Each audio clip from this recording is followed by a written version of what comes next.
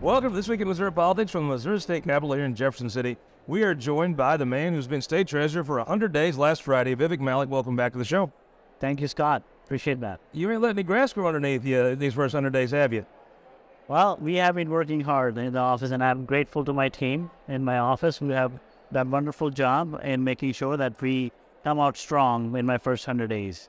Tell me some of the things you've been working on. So, in the first 100 days, we have returned $21 million in unclaimed property, which is a record in itself for the first 90 days or 100 days. Then we have had 140 million deposits under the MOBUX program, and we had 1,497 students in the Most Scholars program that this office manages. This unclaimed property, I've seen some ads for it. I've heard every state treasurer ever talk about it. How would a person have unclaimed property, and how would they come and call your office and find it?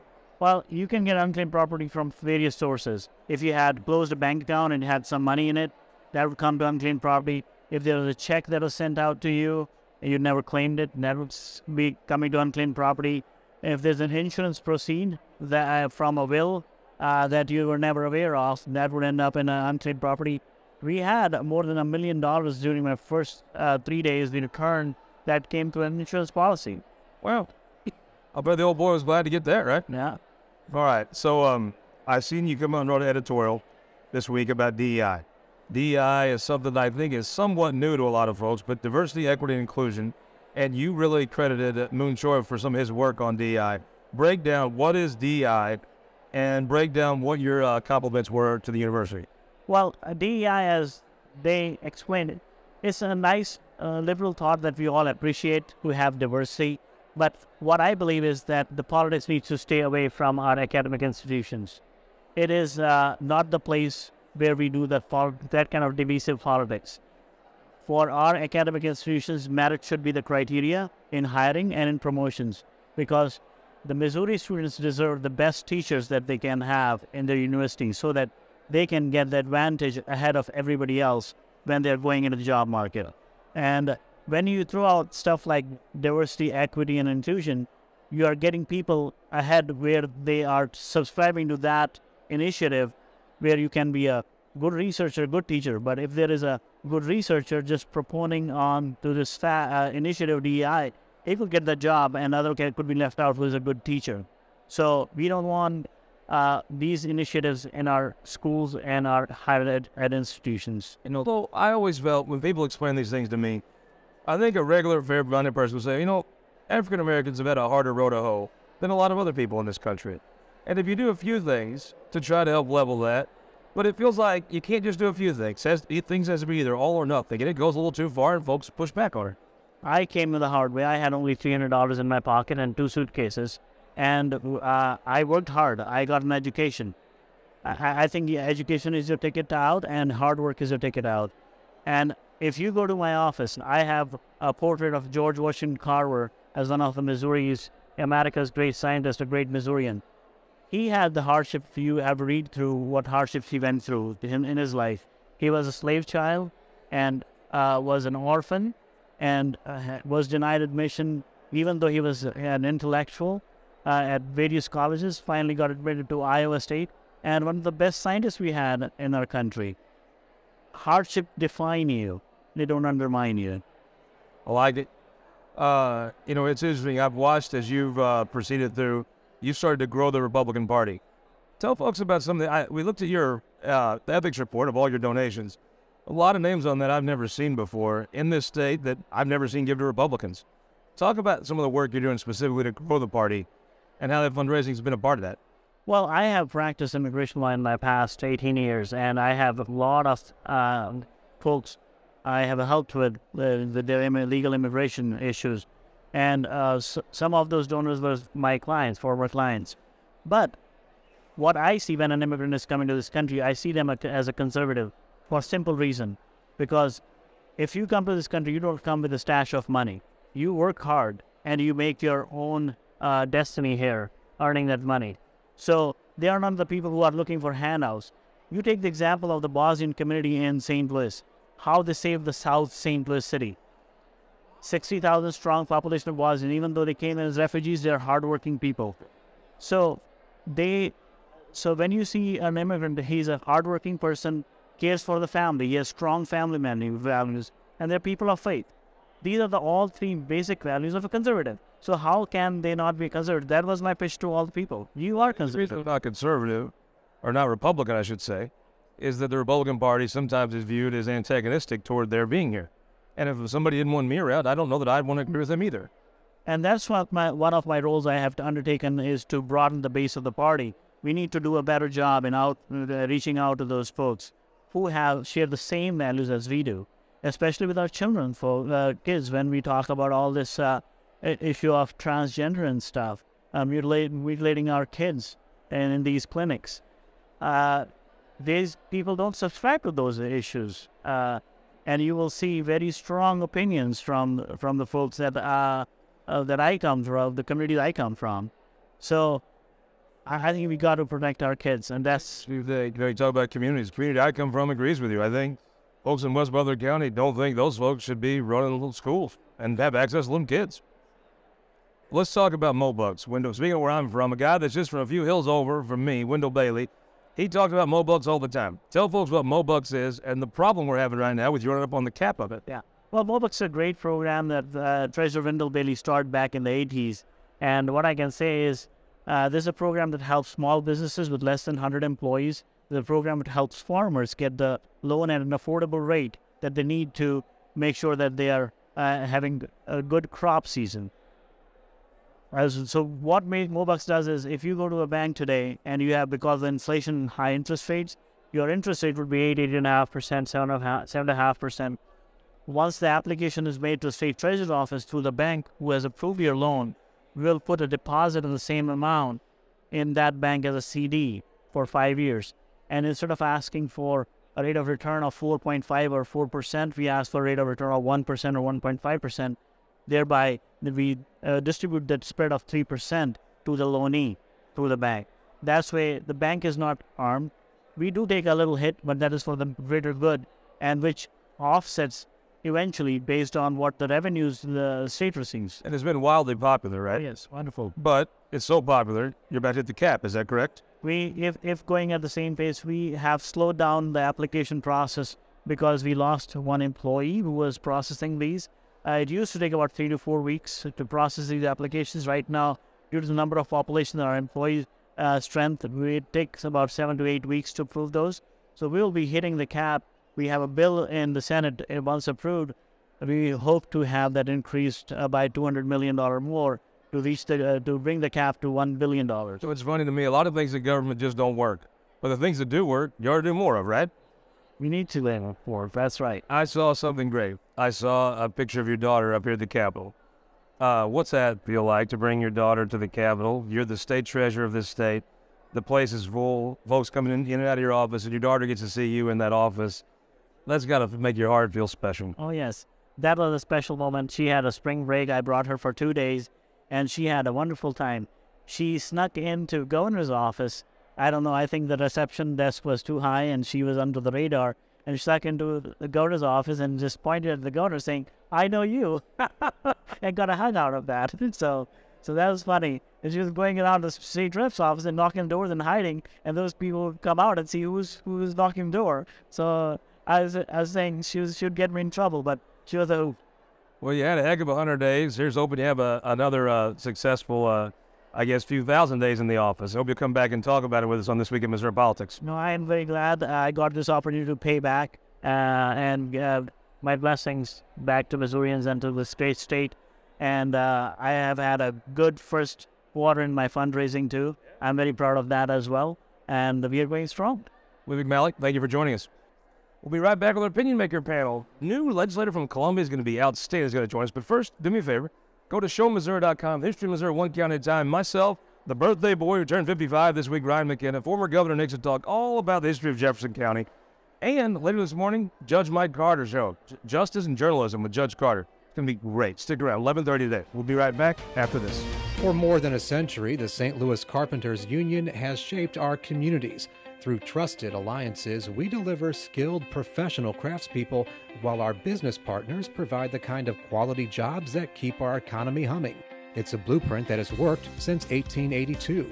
Turning Missouri into a right-to-work state stalls progress, wipes out jobs, and kills momentum. Right to work is wrong for everyone. Let's keep Missouri moving forward. Visit carpdc.org to learn more. All throughout Missouri, businesses are struggling to find workers. Childcare challenges are a big reason why. Our kids are losing out too. Through high-impact early childhood investments, we can support the workforce of today and better prepare our workforce of tomorrow. Empower families with the resources they need to succeed. Reduce crime and avoid costly interventions, saving taxpayers money.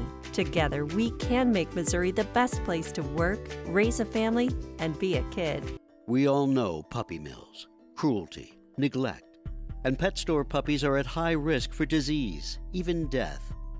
We expect our laws to protect dogs, but now an out-of-state company called Petland is trying to change our state law to enable puppy mill cruelty. We all know it'll hurt the dogs we love. Contact your state legislators. Tell them, protect our dogs. Vote no on the cruelty. Vote no on the harmful puppy mill bill. Data captured by our state-of-the-art monitors helps us pinpoint the timing and location of severe weather more accurately and respond to trouble more quickly. Ameren, Missouri's investment in smart technologies like this is one way we're improving reliability and restoring power faster than ever. Responding to trouble before trouble hits. That's energy at work. Ameren, Missouri. Welcome back to This Week in Missouri Politics. Opinion maker time from the state capitol here. Representative Gretchen Bangert, welcome back to the show. Thank you. First time on the show, new legislator from Columbia, Kathy Steinhoff. Thank you so much for joining us. Well, thank you for inviting me. Chris Dinkins from God's Country in Iron County. Thank you so much for being here. Thanks for having me. Did I read where you won another state title in basketball? We did. This is our third straight title. Titletown. And Brett Dinkins from Titletown with Victory Enterprise. Thank you for joining us. Right. Thanks for having me. All right, let's jump right in on the budget. Representative Bangert. The Senate passed a budget. It had a lot of things the House budget did not have, but it had something. It took something out the House put in. It was a DEI thing. It just explained to me, like I'm a simple hillbilly from West Butler County, what is DEI? DEI is diversity, inclusion, and what's equity. And basically what it did is it put the House version put DEI into each of the budget bills, and therefore basically it would tie our hands in doing business with anybody that did not have DEI policies. So, and how did you vote on that? Oh, I voted against that. Actually, I voted present because I was in agreement with big sections of the budget, but I was against the DEI, so I did vote present. So this is your first time observing this process. I've heard a lot of people compliment many things about the House budget and how it was put together and the process it went through. But you have to think, okay, you really are going to make this monumental change the last day at the last minute. I would say to a person who's first time seeing this, that had to be like, this is really how this works. That's exactly how I felt, because we had had opportunities before that where it could have been brought up, and it was never brought up before then. And I think the other concern I had is that the language wasn't clear enough that we could even decide what it was addressing. So often people would ask the amendment handler, what do you mean by that? Does that mean this? And we'd always hear, no, it doesn't. So it was very vague. Well, I think you couldn't even pay the light bill from the House budget because she couldn't write a check to Ameren, right? Correct. Representative, you've seen several of these. My assumption is most of your colleagues probably think doing something on this issue is a good thing. And I assume at some point you will. I would say most of the folks that even voted yes on the amendment were probably like, oh, good Lord. Well, you're right. At first, people didn't really realize what was going on and took a couple of bills to go through before we figured out what was going on. And then we saw a lot of votes changing. Not that we don't want something to happen with this, but where it was occurring on the budget bill was not the right place at the right time. Always we kind of felt like most folks in Iron County, they'd probably think, well, there's certain folks that have had a little harder row to hoe. And if you want to do a few of these things, that's fine. But it feels like in today's culture, you can't just use judgment and do a little bit of something. You have to do nothing at all, or have to do a ton of it. And maybe the line has been pushed too far, but is the budget the place to fix that? No, I don't believe it is. I don't think we need to be legislating through the budget process. We need to keep the budget separate. We have a hard enough time agreeing on what needs to be in there without adding this to it and without complicating things with the way the language was written. the language needs to be a little more clearly defined, and I think we could do something different in another area. You know, you've watched a lot of these come through. You know, when the House, it's kind of almost predictable at this point. They're going to do something that makes the Senate actually write the budget. This year they waited to the last day, at the last minute, and then I'm sure the senators were like, "Oh, this is awesome! You know, good deal." Well, I will say that, you know, Doug Ritchie says that he cleared the language with the Attorney General, and I do trust that if that was the case, and they said it was in fact constitutional, I trust the Attorney General's judgment on that. You know, Missouri isn't a full-time legislature, so you don't have the luxury of saying I can put it off for a few more months at this point in the session. You're really committing to waiting until the following year. So I don't necessarily blame him for taking advantage of the opportunity he had in front of him when filing for legislation was closed. Blame a candidate for doing something to get attention, but you can blame leadership for say that's not what we're doing here. Yeah, I mean, leadership had the opportunity, but I do think if they thought there was a constitutional problem with the legislation or using the budget as the method, that, you know, Speaker Blocker would have stopped that. Let's talk about something they did right in the Senate. They took this one-time federal money and leveraged a bunch of ways, and I think Lincoln Huff's got a bunch of dull pencils in his office from whipping it, but they could put the money to do I-70, 3 lanes across the state.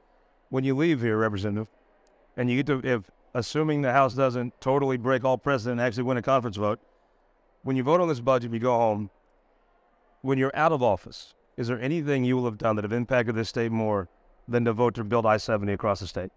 Oh, absolutely not. This is going to be incredible for our state. So many people drive through our state to get to where they're going in our country, and to have the 2 lanes and the bottleneck. I mean, I drive it to Jeff City and to Kansas City. Most of us do take Highway 70. And just having that extra lane that we have now that you can pass going up the hill, that you can totally see how 3 lanes will be a big benefit. So it's going to help our entire state. I'm constantly shocked folks in Columbia vote Democrat when they have to go from the 6370 interchange and know the government built that. Maybe the worst interchange. I'm not an engineer, but I've never seen anything as just a pain. Like you almost want to avoid at all costs that interchange. It's going to be fixed now, right? Right, and it'll be great. I mean, depending on which direction you're going, some places it's a great thing, but most of the time I would agree. But yeah, we're really looking forward to having some fix in that area. How big is that for Columbia? Not just Columbia. It's where the state's flagship university is. It is the heart of America. It's just it's dangerous. There's a few places in this state where you have to almost turn your phone off and really focus because it is hard to get through Columbia. Now it's going to be a whole different world. And that's going to totally not just change Missouri, but Columbia in a lot of ways. Oh, definitely. You know, we talk about how do we attract visitors? How do we attract businesses? How do we attract commerce? Well, they've got to physically be able to get to all parts of our state to do that. And so Columbia is very excited to be a part of this. You know, when you think about the state, our part of the state, how big was it when 60 came through? And now 67, you could actually get a straight shot from our part of the state north. Now it's going south, and when 60 goes across, it really does open up a whole different set of opportunities and allows people want to live where we are. They just have to be able to work, get a job, and get there. And if they have broadband and a road, it makes a difference. And I really think, you know, we don't like to admit it always, but a lot of the services that you get paid for in our neck of the woods are paid for by the cities. I think this is the best thing you'd ever do to unlock the cities and have so much more transportation jobs and logistical jobs. It's what Missouri has to offer, and now we're going to take advantage of it. I think it is a good economic driver. A lot of times the people in our neck of the woods don't understand that. They're not asking for a 3rd lane, they're asking for a shoulder on the road. And so it's hard to explain to them that this is going to impact the entire state and how much it will impact our local area, even though the money isn't directly coming there. I believe, though, putting that 3rd lane on I-70 probably helps pay for that shoulder at some point. I think you're going to see that money come back. It will, I believe, in time. And, you know, I wish also that we would have been able to get a federal match to do all of that. You know, that's a big thing. And hopefully we'll see some federal dollars come our way with it. I think you're giving Eric Schmidt a to-do list, right? That's what I hear. You know, Brad, if folks, you drive the state quite a bit. And the folks that leave here and go up to Kingdom City and go over, it's thick. But once you get to Columbia towards Kansas City, the speed limit can say 70, but if it's not 2 in the morning, you can drive about 55, 60 because the traffic is too thick. Yeah, at best. I think this is going to be not just big for St. Louis, Columbia, and Kansas City who are going to benefit from that, but all the towns and counties along the way are going to see an increase in revenue, I think, by increased tourism to their local shops, restaurants, gas stations, things of that nature. I also saw the Senate went ahead and funded libraries. Now, Brett, I will not. You're a buddy of mine, so you would not believe me if I told you I spent a lot of time at the library. But I'm sort of pessimistic that there's a whole bunch of porn there. Yeah, you know, I'm someone who, my librarian was one of my favorite educators growing up, and I was a big fan of libraries. I liked reading. I think, you know, we've seen the budget be used as a tool, and it's re-election year, and some of these things coming up, and I think that's fine. But at the end of the day, they did fund several important things. All of Governor Parsons' early childhood and education, early education proposals were fully funded, which I think was huge. And so we did see them get to work on really prioritizing some needs of the citizens of our state. I just don't believe there's a whole bunch of porn at the library. Am I wrong?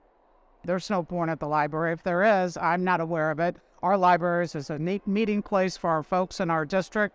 Especially, we have a program called the GrandPad program where our elderly people can go and check out an iPad and use that to, you know, search things, apply for certain things that they need to apply for, and have internet usage for that. And the kids and all the programs. Our libraries are the heart of our community. So maybe if they have rural broadband now at the library, people can go bet on the Chiefs. Except you can't bet on the Chiefs in Missouri for some reason. Why can't you just bet on the Chiefs? I don't get it.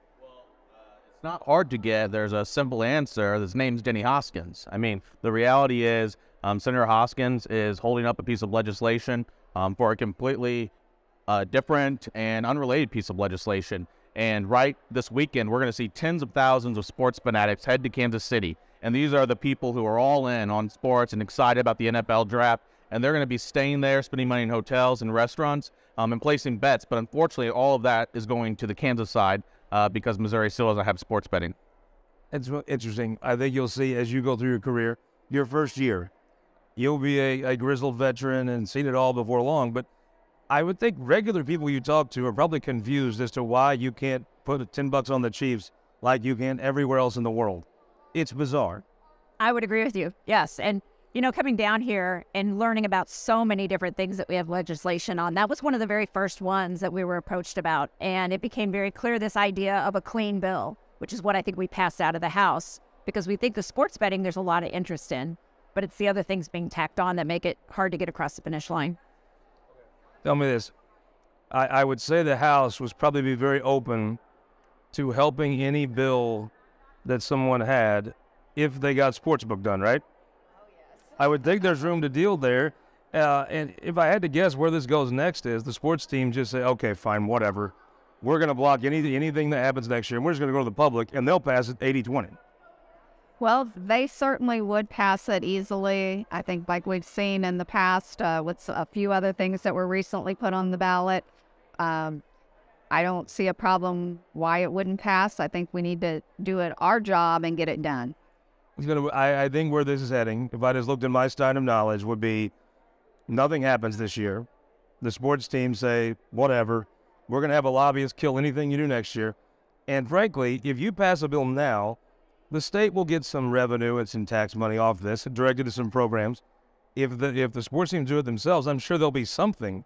But if they have to do it themselves, why would they do anything but the most favorable thing for them? Exactly. I totally agree. I mean, we need to do something as a state, and we have a couple weeks left. I'm hopeful that something will come through because we're losing the revenue. As you said, they're going over to Kansas and placing their bets there. And the NFL thing that we have this weekend, I mean, huge for our state, the money that it's generating. And to have that sports betting, we'd be generating much more. To me, I'm not a big gambler. And also, I don't gamble in gas stations. But I think if you want to gamble in a gas station, that's your business, your money, whatever you want to do. I just do think that the VLT lobby has kind of hostage this sports book for, 5-6 years now.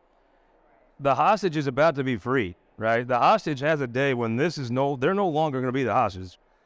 I wonder if at some point the VLT folks realize, okay, no matter what we do, this is over here in a couple weeks. Maybe that's the time for a deal. Well, I certainly hope they come up with a deal sooner than later. The clock is ticking, and it's costing the state money, and we need to get it done. Prediction, is this just something that people have to take over and do themselves? I think they will if it doesn't pass this year, but I'm still confident there's time to get it done. What do you think? The people are just going to do this themselves, aren't they? Probably, yes. What happens? Well, I'm optimistic that we'll be able to take care of it ourselves. I'm hopeful for this year. I'm really hopeful. Yeah, I'll vote no. There's people. If you want to bet on the Chiefs, you got to do it yourself. I can't have you on and not talk about schools. A lot of school legislation flying. Give me something you think could actually happen that would be good for the state. Well, we have a huge omnibus bill, 497, that was voted out of the House in late March, I want to say, and the Senate took it up and had a hearing earlier this week. There's some good stuff in that bill. One of the things is to offer scholarships for folks that are going to go into hard-to-teach schools or areas or hard-to-teach subjects. Another part of that is allowing folks that are on retirement, have their teacher's retirement, to be able to go back into the classroom and teach more hours. We're so desperate for teachers. We have a huge need for that. I also have to plug that's in there is my cursive handwriting that I've been working on for several years, so all of our folks in our state can read and write cursive handwriting. So that's a big omnibus bill. There was another bill that passed out of education this week, Representative Brown's bill that deals with accreditation, using an outside source to accredit our schools rather than DESE. And it also includes a portion to remove the MAP testing requirement in our schools. So, what's something that's out there that you think could happen that would be good? I've got House Bill 70 over in the Senate, and that's a school protection officer bill, and that would allow others in the school besides a certified staff member to be deemed a school protection officer and carry either mace or a weapon. As you know, in our areas, it might take 45 minutes for a police officer to arrive, and so we need to make sure we're doing everything we can to keep our kids protected. Hello, well, limited left. Who won the week? Who won the week? I would say the people that live in the Hazelwood School District, Jana Elementary, where radioactive waste was found a few months ago. Actually, it's been about a year or so. Radioactive waste was found there. The school was closed down. The students were all pushed out into different schools. Senator Hawley's office heard about this issue and pushed legislation through this week that passed. So the federal government is going to come in and do the cleanup and inspect all of the schools in Hazelwood and Coldwater Creek. So huge win for the radioactive waste issue that we have in the week. It's a great one. I'm going to say the ACLU judge on Wednesday temporarily blocked the Attorney General's emergency rule against restrictions on gender-affirming care. And I think every day we can delay any of this is saving lives. Well, anytime the government's dealing with the ACLU, they ain't coming after you, right? Who won the week? I'm going to say the Senate for passing IP and sending it back to us. So we've been working on this for several years now, and they finally got something done without shutting down. I thought maybe it was a coincidence that you, while they were passing IP, you started doing Senate bills. I don't know how that works. Who won the week? It's got to be Kansas. I mean, they're going to be toasting to Jenny Hoskins this weekend, enjoying their beers during the NFL draft, knowing they got all our revenue. He don't let up, does he? All right, I'm going to say Justin Brown, the senator from Raleigh, the Thomas Jefferson of parking law. He had probably the most substantial bill of the year filed with Liberated High Street. Him and the new mayor of Jeff City, Ron Fitzwater, won the week. They worked out a deal. You can finally come to your state capitol without being harassed. They won the week hands down. We hope you'll win the week next week by coming back here and joining us on This Week in Missouri Politics. This Week in Missouri Politics is sponsored by the Missouri Automobile Dealers Association, Ameren, Spire, and the United Electric Cooperative.